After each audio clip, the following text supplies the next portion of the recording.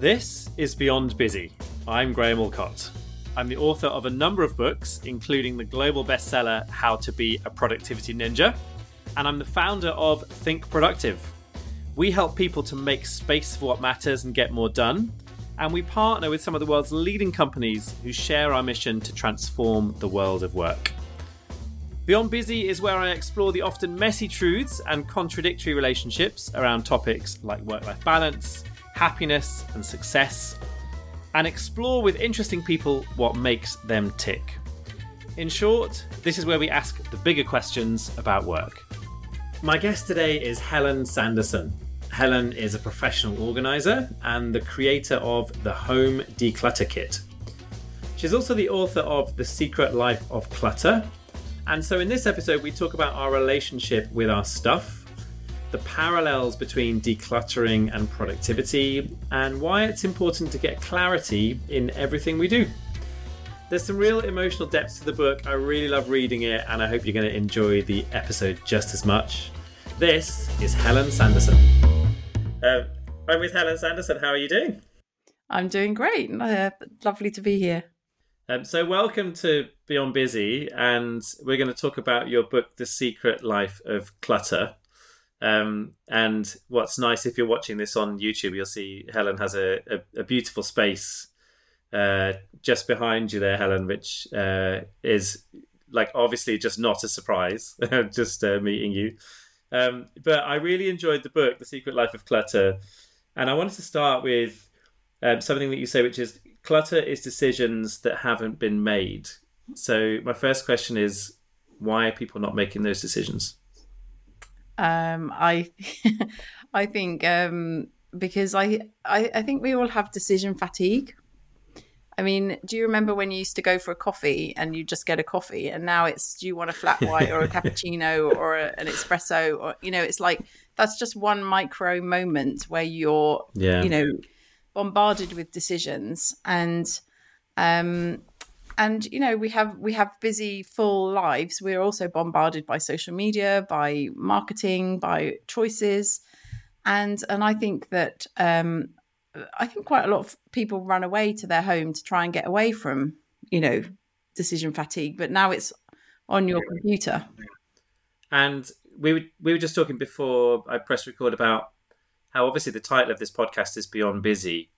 Do you think there's a sort of straightforward parallel between people who are busy and clutter? So more of the people that you would see in your work who have a lot of clutter would generally be quite busy people. I think a lot of people that I work with are cluttered because they're busy and they want a lot out of their life, and they're, perhaps we're all getting a little bit hungry for more experiences, and the home is becoming a sort of a lower priority.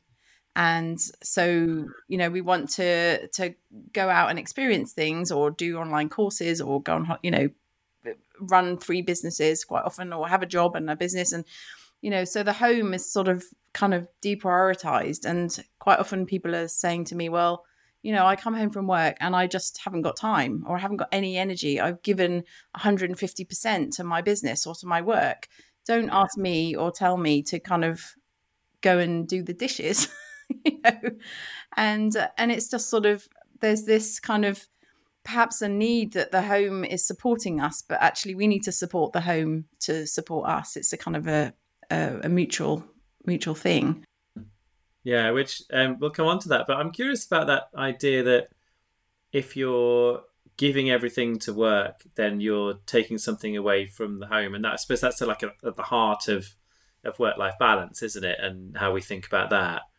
And some of the stories in your book, there's a couple of people in the book who it sounded like they wouldn't have had clutter in their work. They were very, A-type, organized. And then when they got home, it was like a completely different story. So why do you think people are sort of not holding themselves to those same kind of standards around decision making, or why don't people think in the same way in both places?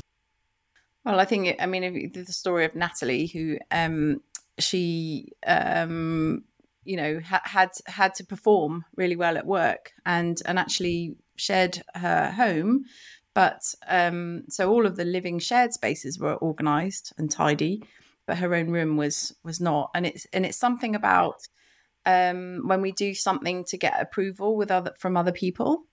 We have different standards. So if I go to work, then I can please my boss, or if I have flatmates that I want to have a good impression with, but actually in my own room, it's a completely different story. And I think that's kind of what I'm trying to get at in the book, is like, this is about your relationship with yourself.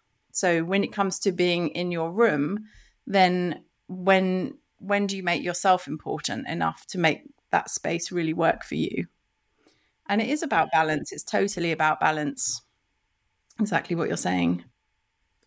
Yeah, it struck me a lot in the book how emotional it was, and how you start out thinking about you start out thinking about, I was going to say, this stuff, stuff that's all around us feels like it's these inanimate objects, but you talk about possessions. You had a really interesting take on possessions. Do you want to just explain? There's like 3 meanings of possessions that you talk about.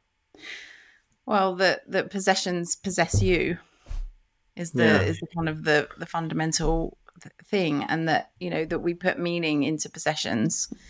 And I think that something, one of the things that people think about, well, you just tidy up your home, or just let things go, or but actually we imbue possessions with stories about our lives, and if you work with somebody who's very, very attached to their stuff, they'll tell you a story about every single thing, and you'll suddenly feel the weight of all of that, that and our possessions locate us in our history as well.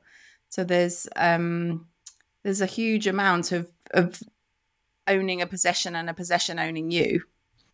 And then the other one was like stuff is possessed, right? So there's like stories inside things. Like there's a couple of really strong examples of the book where you're talking about people looking at photographs and the shape of a room and where the bed was, and these things where it's like it feels like there's a possession happening within those things that's constantly kind of talking to you and constantly kind of telling you a story back, even down to, like you say in the book, like your toothbrush is telling you to brush your teeth and stuff like that.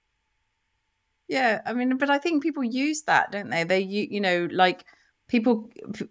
I mean, in my experience, people hold on to things, and they, I say that we have under a pile of clutter is a dream or a vision or something that hasn't been realized, and the reason that, when you clear through clutter, you'll find the little memories. There'll be things that you've kept. There'll be little objects that you have left for yourself to relocate yourself, to remember those things. So, I mean, I worked with one woman and she had all these, I don't know if you've ever drunk puka tea, but they have beautiful designs on their packaging. And she just had a cupboard of empty tea packets. And we were exploring, what is that? And she said, oh, that's my creativity. And it was just and that's a sort of a symbol of that reminder for her, that to keep connected to her creativity. And I said, well, let's try and get it out of the cupboard and and give it a new life, rather than, so but you can see in that story about the photographs that you can almost relive a memory through a photograph. It's almost like it will transport you back in time to that experience, which is a really beautiful thing, but also for some people quite traumatic as well. And you talked about the emotional aspect of it. That's another reason why some people they don't want to go through their house, because they don't want to find things that remind them of bad things. So it's very complicated and really fascinating. Obviously, I'm fascinated by it. Yeah, and I suppose so. You could. I'm kind of guessing there's also a sense that you don't want to be reminded of those things if there's like a traumatic event or something has happened or whatever. But I guess you also deep down you still know it's there, right? So it's like you can't fool yourself completely, right? Well, I think I mean, one of the things that I think about Clutter, because I talk about that, your home has a story to tell you. And one of the most fascinating things is if you wake up in the morning and you have a dream, and you know that your dream is trying to tell you something, and that hidden within your unconscious, there's this mechanism that is prompting you to heal or to deal with something or to get back in balance. Exactly, maybe that is work-life balance, maybe that is creative work balance, maybe that is some sort of balance. So I do feel that, even that we kind of unconsciously leave these little reminders for ourselves around the house in the same way that a dream is kind of prompting you to think about something. So one of the things that happened as I was reading your book, I started sort of mentally scanning through my own house and my garden office here, and I've just been on this book deadline, and that generally is the time for me where things just get neglected, and little bits of clutter build up on desks that usually are pretty clear and stuff like that. And you talk about in the book some questions that people should ask around this stuff. And obviously there's like the Marie Kondo thing of, does this spark joy? And you actually say, whilst that's a good question to ask, there's maybe some better or some deeper questions that we should be asking about our stuff. And I also think this is like really kind of linked to productivity as well when I was reading it. So do you want to just explain the questions that people should ask about their stuff? So yeah, just before I dive into that, and just to say that, I think it's completely normal that when you're on a book deadline that your life has gone into slippage, and that's, I'm also on a deadline, and that happens to me. And one of the things people really enjoy asking me is, are you tidy? Right. Yeah. So I mean, I'm really into life happens and we have to move with it. But in terms of the questions, I think that connected to what I was saying before, we locate stuff into objects, sometimes consciously, sometimes unconsciously. And, when I do workshops with people, I get them to think about and to actually dialogue with objects and possessions. So I might get them to ask, why are you still here? A bit like the tea packaging, what is it that you need from me? Is there something that I'm not thinking about? And what do you have to tell me? So sometimes, like I've done this with people who have full wardrobes, and they'll have a dress in there that they never wear, and so they do ask these questions with the dress, and it says, go out and have fun. So you can actually access quite a deep psychological kind of relationship with yourself if you have a little bit of a dialogue with those objects. And then, how can I let you go? Go out and have fun, or often an object will say, let somebody else use me. I don't like living in the cupboard. It's dark. I want to go out and party, and something about asking those questions, it creates a lightness, and it also creates another life beyond, the dark wardrobe of, where these things are living, or the, stuffed under the stairs. And so, these objects start to come to life and have a new meaning.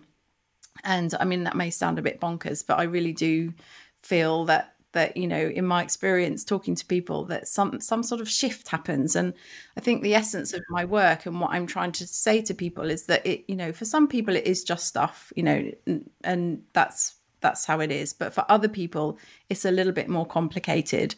And we project meaning and value and stories into our objects. And part of the way of letting that go and moving on is to start a bit of a dialogue, ask some of those questions, and that starts a shift of liberating. So I always say to people, start with why. Why is it that you can't let go of that object? Rather than, does this spark joy or not? But why am I holding onto this so tightly?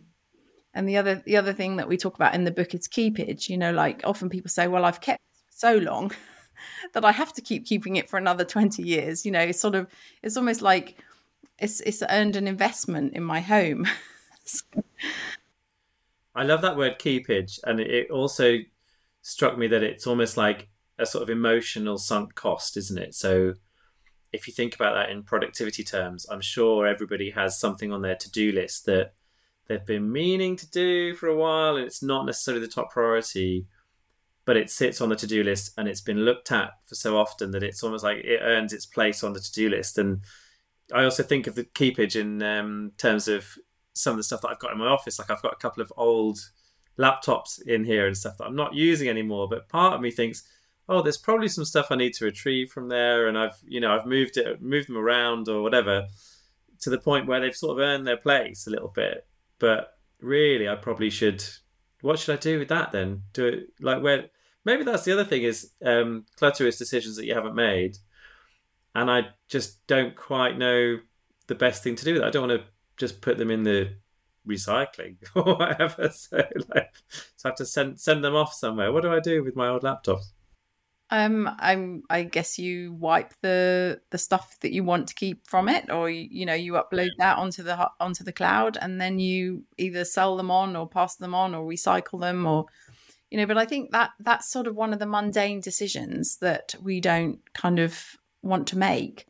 And I mean, the way I work with people is like, look, come on, let's just take 3 days and intensively work on this, or I say 3 days, but so give yourself, as if you were going on a detox retreat. You wouldn't expect yourself to be doing a juice fast and running a business and bringing up your kids. So sometimes it's good to just take some time to deal with the mundane, because once you've dealt with those keepage items like those old computers, and I tell you, everyone has got an old laptop and a drawer full of wires that they And think old they might need phones as one well, day. isn't it? Yeah. Yeah. And Yeah. and it just, I think my philosophy is that you carry that in your mind, and every so often you've got that little nag in your head that says, that old laptop, you should really deal with it.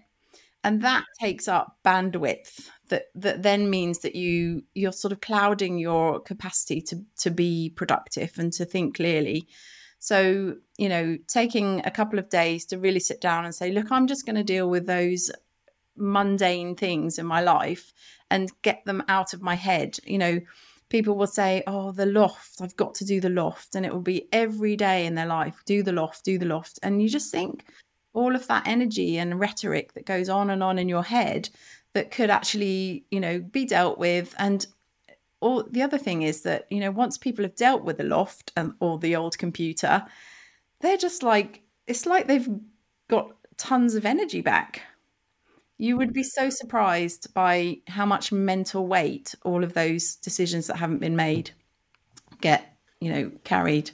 For sure. I tell a story on when I'm doing productivity workshops, and I'm talking about the importance of just getting the ideas out of your head and starting to see it in front of you.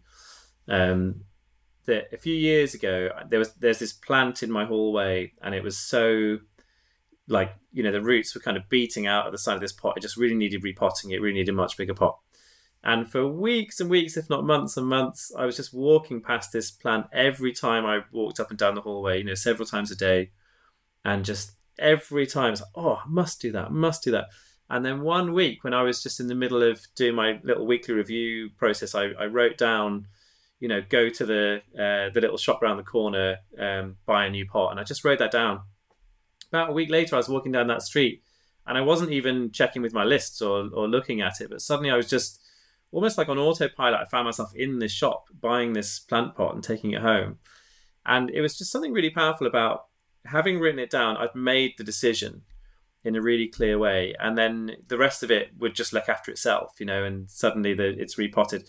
And I'll tell you what, the other side of that was just the energy that I got every time I then walked past the same plant in the same spot, but just it was in a different pot. I just felt, cool, I did it, and it gave me a very different energy. So I think it's a really important thing, isn't it, that dialogue that we have with ourselves, and then getting that out of the internal and onto something external, whether it's an app or paper, or just making those decisions real by stopping it just being a conversation we're having with ourselves. I mean, I could get really esoteric on you, or quantum physics. So everything has energy, doesn't it? Even those sort of hard matter things are vibrating, and maybe the plant is kind of saying to you, screaming, "Help! I need another pot." And so it is. I think that we're multi-dimensional beings, and that the vibrations of our spaces is having an impact on us, not just mentally but physically. So I love that story, and I think that's a really great example of what I'm talking about in terms of those decisions that you don't make are nagging at you, and it is the kind of fundamental core thing that actually, when I say that to people, they're like, oh my goodness, of course, I just need to sit down and make a decision. And sometimes the decision is, where am I going to put this, or when am I going to do this, or where am I going to give this to, and it's just a case of giving yourself the mental time and space to make those decisions. Yeah, I want to come on to the practical bit in a minute, but just while we're on that slightly esoteric bit there, like one of the things I really felt reading the book is that you almost have a dialogue with spaces. Like, you sort of often describe in the book, I walked into this corridor and I could see that it felt tired, or I walked into this place and it felt really, vibrant and chaotic or exciting, or whatever. My sense is that, like, not everybody has that.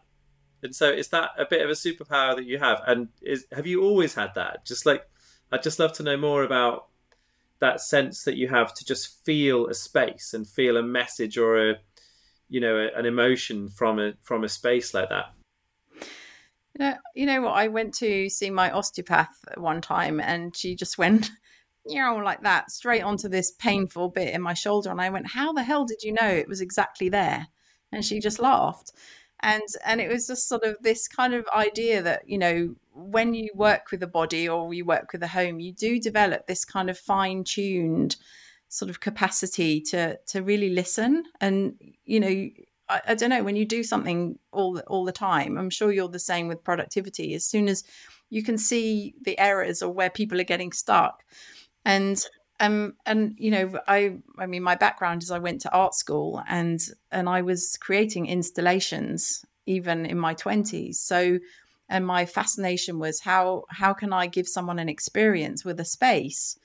So it's really interesting when I look back to that, and I just think actually spaces have been my passion really for many years. And then at one point I was designing quiet rooms and meditation spaces and environments where as soon as you walk in the door, you feel like somebody's taken this load off of you, where you can just go, like that. And I feel that your home should be that space. You walk through the front door, somebody takes your coat and you go, But for a lot of people, it's the place that they shut out of the world, or they won't let anyone in, and they're it's a place they feel ashamed of, or uptight in, or stressed about. And actually, it's the place where you go to heal, and it's the place where you go to recharge, or to rejuvenate, or to refresh. And if it isn't a place that's supporting you, then where are you getting that support to go out and be in the big wide world? So I think of your home as like your secure base, or your flight deck, where you run your world from. And if your flight deck's in a mess, would you get on a plane with somebody who was flying, So it has been something that I feel very attuned to. And actually, some of my clients, when they come to me, they say, "Oh, I really feel the space, and my partner doesn't understand." And I said, "No, but I understand. I understand." And you can tell when somebody's got that sixth sense in a way. And I also say to people, some people are really brilliant with numbers, some people are brilliant with words, and some people are brilliant with colors, and some people, some people are brilliant with people. And I don't know if I'm brilliant, but I'm good with spaces. And I can, as soon as I've got the person and the space, there's a story that starts to unfold, and it's really fascinating. Maybe just before we get on to a couple of those stories, your process, the getting clear process. So you kind of equate the idea of what we do in the home with gardening and what we do in the garden. So you've got weeding and then planting and then maintenance. So for anyone listening to this, I suppose this is like the practical essence of what you can do around clutter, right? So do you want to just explain those 3 steps, the weeding, the planting and the maintenance? So, I mean, the reason I use the garden analogy is because a lot of people will say, I don't have a garden, it's too much work. But actually, we all have a home, and a home is work. And for some reason, we don't realize that, and even if you're really lucky and you've got cleaners and other people that can do stuff, there's still stuff that only you can do. Only you can clean your teeth, right? The thing about gardening is that, if you imagine an overgrown garden, you can't even see what you've got in there. You don't even know how big the garden is in it anymore. And so the first thing that you've got to do is do the weeding, and you've got to cut back the weeds. So cut back all the brambles. And then once you've cleared out all the weeds, you can see the space. So the first thing is the decisions about what can go, what's a weed, what don't I need anymore. And then once you can see the space, you can then revision it. You can say, well, okay, when I've done this weeding, I found this apple tree and actually want to keep that. And I want to keep the rose bush. That's lovely. But actually what I'm going to do now is I'm going to put some decking and a water feature, and I'm going to, redesign this. And then you've got your garden designers in, and that's the planting plan. And then of course you've got to maintain it, because if you don't, it's going to grow back to a big pile of brambles. And so, people often say, well, what happens if I declutter? Then quite often it goes back to how it was before. And that's really where the habits, learning new habits, learning new ways of supporting yourself, being, thinking of it as rather than a chore and drudgery, thinking of it perhaps as a mindfulness practice, or perhaps thinking of making the bed in the morning as a way that you take care of yourself. So it's a lot of it is about mindset and changing your mindset about, I can maintain this space. And obviously, if you maintain your garden, and it doesn't take a huge amount to do, does it? A little bit of watering, a little bit of mowing the lawn, and then you've got this beautiful space that you can enjoy. Yeah, for sure. And so in that definition, one of the things that sort of struck me was like when you're doing the weeding and the working out. So with the story of Natalie, you talk about Natalie having this drawer, and it's called the don't know drawer. And that I found really interesting, because I think, again, there's a really nice parallel with productivity there, is that sometimes where we're stuck and we're procrastinating is because we realize that there's a decision that we haven't made. And yet what we haven't done is given ourselves the sort of grace period to say, what other information do I need to gather before I can make the decision? Or can I just put this off for 3 weeks and defer it till then? Or, will I sort of park this and come back to it in 6 months or whatever? So there's lots of different ways that we can move forward with something that don't involve having to know right now what to do. Do you want to just explain a bit about the don't know drawer? Because that felt like a really powerful thing with that story of Natalie's. Yeah. So in my home declutter kit, which I produced, about 5 years ago, it's a set of cards that are a set of decisions that people are likely to make during their decluttering process. And there's 2 cards that I love very much. One of them is the don't know card, and the other one is the Gremlins card. Yeah, I was going to come on to Gremlins actually as well. Okay. So yeah, tell us about both of those. Yeah, so the Gremlins is, please don't, I can't go there. It's a raw situation. It's a relationship or a trauma or something.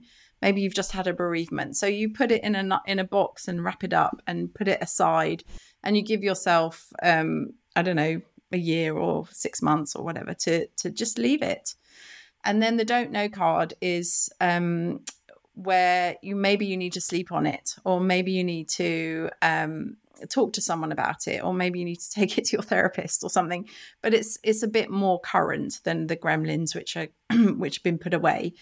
And it's so important, because if you're making, we talked at the beginning about decision fatigue, and if you're making a lot of decisions about your possessions, you can't make all of those decisions perfectly, and some of them are going to need to be thought about or reflected on or slept on or something. And so, I mean, particularly with Natalie, she struggled to make decisions, and she I mean, I don't recommend a don't know drawer, but it worked for her, and everybody's different, and we had an agreement that it was, you can have a don't know drawer for a week, but then you need to deal with a don't know drawer. You can't just have a don't know drawer forever, because otherwise it's a get out of jail card, isn't it? Yeah, I think, sometimes I have an old fashioned in tray that's just on the shelf next to my desk, and I just chuck all the little bits in there, the receipts that I need to photograph and all those little bits and pieces for, sort of coming back to household bills and all that sort of thing. And I know I'm going to file them later, but I just pile them all up there. And then generally about once a week, I'll just empty all of that back out. But it really helps me. And also the other thing I'll do is I'll just with little paper notelets, just if I'm having ideas, I just find it quicker to just, if I'm at my desk and I have an idea, just to write it down, chuck it in there rather than to get my phone out and get the app out and all that. So I just find it an easier way of operating. But I suppose in a way, like, it's not necessarily a don't know, but it's like a conscious thing of, I'm deferring this for now. I'm not going to let this interrupt what I'm doing. I'm just going to pile it up there and sort of come back to it later. The interesting thing about gremlins, though, is that I also think that if you have something that you're putting aside and saying, I'm going to come back to this in a year's time, like, so to me that feels like that's a decision in itself, isn't it? Like, there's a decision in itself to say, this is something I know that I don't have the capacity to deal with for whatever reason, and I'm just going to leave that and come back to it another time. And it's sort of, I don't know, it really reminds me of like some of the stuff around productivity with just putting stuff on your calendar for 6 months ahead or a year ahead rather than committing to it now. That can be really freeing, because what it does is it's a form of that weeding, isn't it? Where what you're doing is creating the space to then really focus on the stuff that does need to be done now, and sort of putting those other things, over to one side, kind of thing.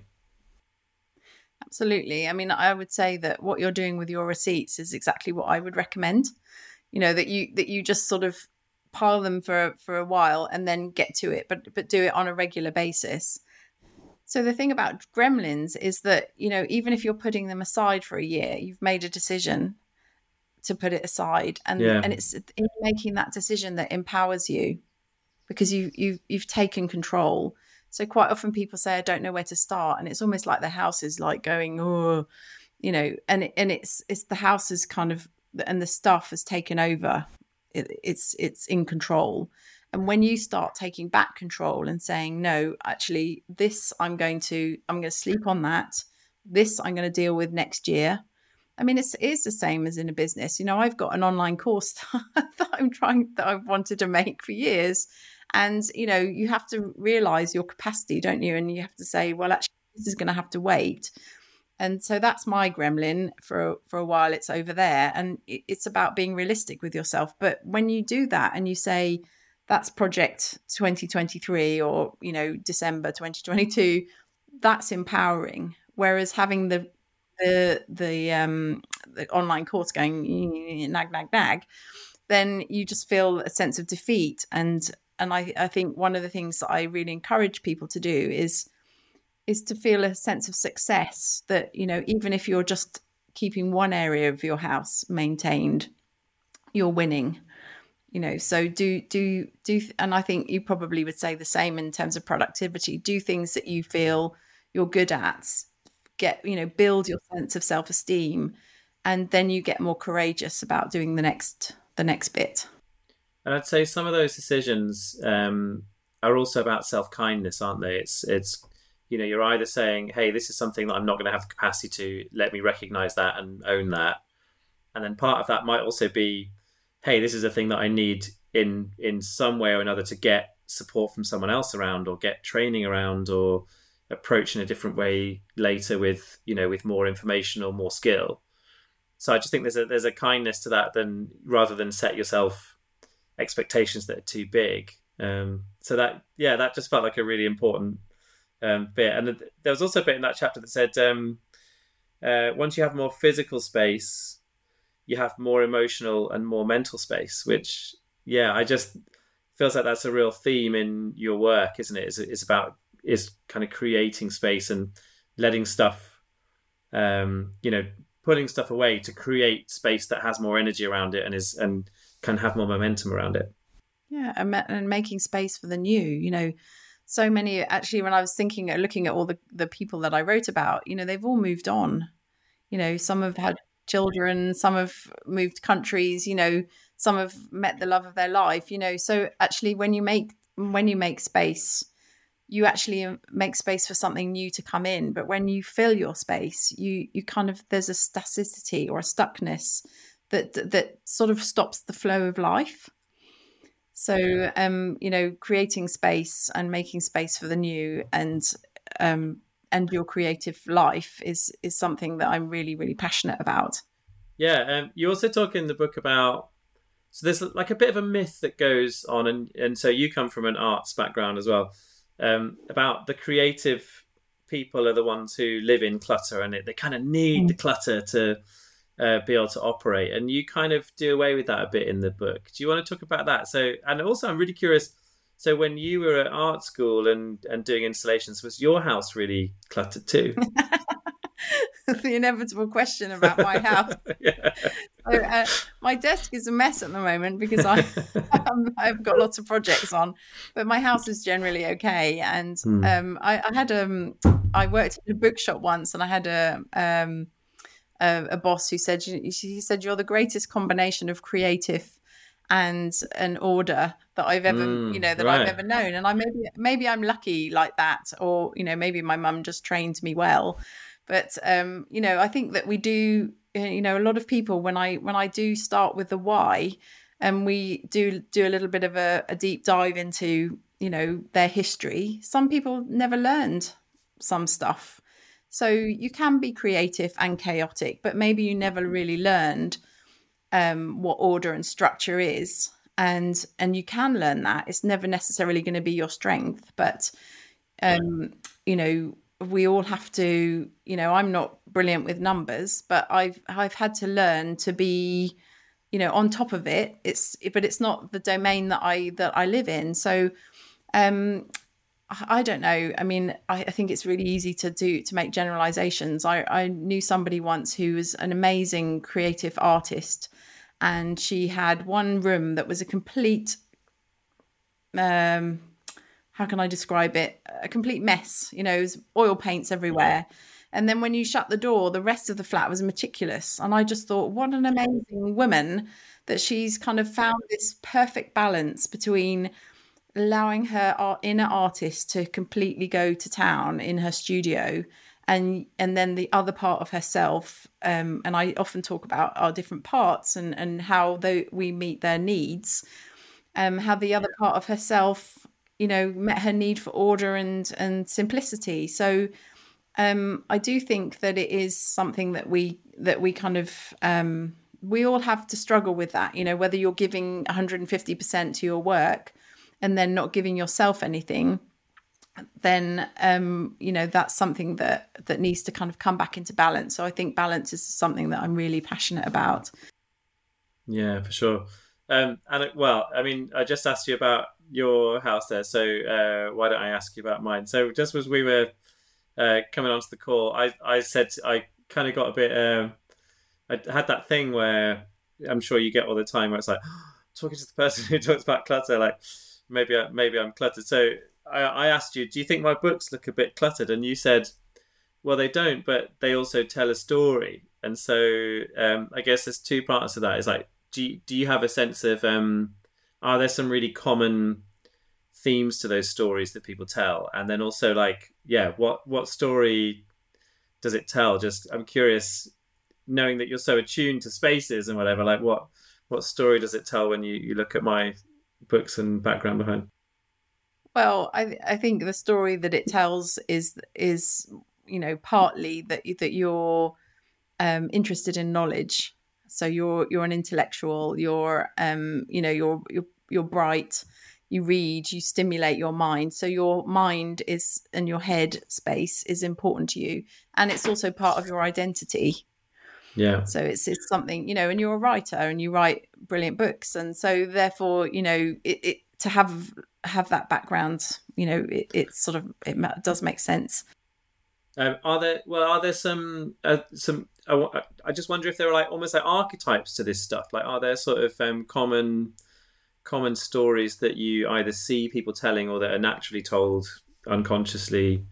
I think that I'm very interested in personality types, and I think that we express ourselves in our homes and we express some of our identity in our home. So, an intellectual will have a lot of books, and and they'll be kind of almost status symbols, like this is who I am. These are an expression of me, and we know that we dress up wearing our clothes to express ourselves, but we also do that in our home as well.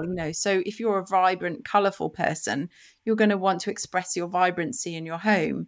So you can immediately tell, about a personality. Some people are much more functional orientated, and then they're not interested in aesthetics and beauty. They're just interested in functionality. Does this work? Can I get from A to B?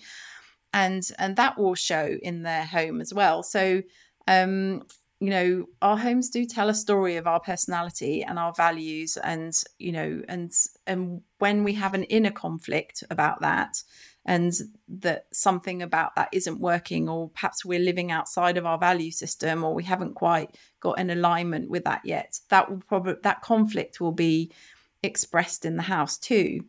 So I think earlier on we were talking about keepage. And I was thinking actually what popped into my mind, and I didn't say it at the time, was, if you've invested a lot in a training or in a business and it's not working, there is this part of you that wants to keep going and to keep holding on to it. It's really, really hard to let go of something that you've invested a lot of money in, a lot of time in, or you've kept it for a long time. But actually, most spiritual philosophies are about, let go and detach. We don't need all of this stuff. And, ultimately the things that are important to us are in our hearts. They're not necessarily in our objects. My mum always has a go at me because I deliberately don't have house insurance. And the reason I don't have house insurance is exactly that. So I like to go through life knowing that all of these possessions are temporary and they could all just get stolen in the night, and then that would be okay. And she's always like, but what would you do about this? I'm like, well, there's nothing in here, Mum, that's that expensive to replace. So by saving all the money from not paying house insurance for 20 years, like if I ever need to do that, the money's going to be there. So that's always been my sort of, little way of just reminding myself all the time. I mean, obviously we've got buildings insurance in case the roof caves in, because I think that's probably important. But just in terms of like the possessions and stuff, I'd much rather live in a way where I'm not coveting stuff and I'm not like, too attached to things. And ultimately I feel like I can let go of it a bit more easily that way. Well, because then we go back to the possessions possessing you, don't we? Yeah. And actually, you can't take any of this stuff with you, but you can take experiences with you. And a lot of my clients now, they say, I don't want gifts, just give me experiences. Yeah. Gift me an experience, sure. Because that is something that you can hold on to and you can remember. You don't necessarily need more stuff, but that's a whole nother conversation. Yeah, we've got a couple of minutes left, and I wanted to touch about procrastination, because it does feel like that is, really at the heart of where clutter comes from. It comes back to that thing that clutter is decisions that haven't been made. Another little line that you say in the book, which I really love, is clutter buries trauma, which I was like, oh, that's so deep and so true. But you talk about the procrastination equation in your book and reading that book. So do you want to just talk just about procrastination, your take on it, and maybe also just how that relates to work as well as to clutter, right? Like what can people best do about things they're procrastinating on? Well, I spoke to someone the other day, and she said, "Oh, I am running a business, and da da da da da." And I said, anyway, we uncovered that basically a lot of her procrastination was about her perfectionism. So, quite often I think when we want to do something really, really well, it kind of freezes us. And I mean, in business, there's this, this minimal viable product, just make it and get it out there. But actually, when you're a perfectionist and you want to do it perfectly, and actually, do you know what? A lot of people with cluttered homes are perfectionists, and you wouldn't believe it, but they are. And they want to do it really well. And because they can't see how to do it and do it really well, they get into this freeze mode. And it's the freeze that then feeds the procrastination. And it becomes a self-perpetuating cycle. So, perfectionism is a real killer. It just does really. I mean, I suffer from it really badly as well. So, and I really had to overcome a lot of procrastination. So you suffer from just perfectionism getting in the way of things that you want to do. Yeah, I've got really high standards. I mean, I was writing this book for years, and I think I've read about other people, and they say some brilliant books have been written, and some brilliant movie scripts, and actually a lot of movies that get put out are not perfect. We don't know that when we're watching it because we see it, but actually there's a level of non-perfection that you need to be able to, otherwise you'll never finish anything. And just to come back to that point, that actually, I talk to people about it's so essential that you complete things. Because quite often people will go around and they'll give up just before they're about to complete something. And it's when you complete something that you get that sense of achievement, or that sense of, I don't know, what's it like if you've got 6 books on the go and you haven't finished any of them? It scatters you. So just finish 2 of them and then move on to the next one. Or if you've got lots of knitting projects on the go, finish something. So a lot of people will find that it's, that feeds into the procrastination cycle is not completing things. Yeah. There's two things that come to mind with that that I try and live by. And I think are just really useful around procrastination and sort of, putting stuff out into the world. One is, I think it's Leonard Cohen who said, great art is never finished, only abandoned. Mm-hmm. So, that one really hit me deep. And then there's like the Steve Jobs thing. He used to say, real artists ship. So the idea is like, you've got to put the thing in the box and you've got to deliver it out to somebody else. But also my editor once told me, when I was working on Productivity Ninja, I was really concerned about spelling mistakes being missed and all this. And my editor said to me, do you know there's still spelling mistakes in some of Shakespeare's books? So for all that time, publishers have been trying to correct it and whatever, and there's still some there. And so it's like, oh, well, if it's good enough for the Bard, it's probably good enough for Humble or Productivity Ninja. But it just kind of gives you this sense of being able to, slightly tone down that perfectionism and just say, actually, what's more important is that you ship it, you put it out into the world, and from there, good stuff will happen. I've just had the same thing with my book recently, where this new book that I'm working on, Kind, and I've had focus groups of people talking about it. And it's that moment, isn't it, where it goes from being a thing that's just in your head to it being a thing that now everybody else is experiencing it and they have some ownership over it and a little bit of agency about it if they're giving you feedback too, right? So something about, again, I suppose this kind of brings us full circle really, but it shows you that there's always energy around our stuff, isn't there? So whether it's work, whether it's clutter, there's always some energy and some momentum to either be gained or lost, depending on how we relate to it. And maybe that's a good sort of place to round it off. So the book is imminently out. I think by the time this comes out, it will be out. And it's called The Secret Life of Clutter. And I really enjoyed it. And just as I said during the conversation, just a surprisingly emotional book to read. But do you want to just tell everyone where they can connect with you, and also like can people still get the home declutter kit? Is that still available? You can get that. That feels like a good place for people to start as well. Just tell people where they can find out more. So you can get the home declutter kit on Amazon.com or HelenSanderson.com. And The Secret Life of Clutter is out, available now for pre-order, and it's out on the 12th of May. And I just want to say that one of the reasons why I wrote the book was because there's a lot of shame that people feel around being cluttered. And you've been talking about your book about kind. And if I get anything from writing this book, I really hope that people will be kind to some of the people who shared their stories, but also other people who are struggling with, living in a cluttered home. Because I think ultimately my main aim is to bring compassion and kindness. So The Secret Life of Clutter is out, and please enjoy it and please share it. Thanks, Helen. What a lovely note to finish on. Thanks so much for being on Beyond Busy. Thank you. So there you go, Helen Sanderson. And what I didn't say during the episode is my next door neighbour for a couple of years was a hoarder.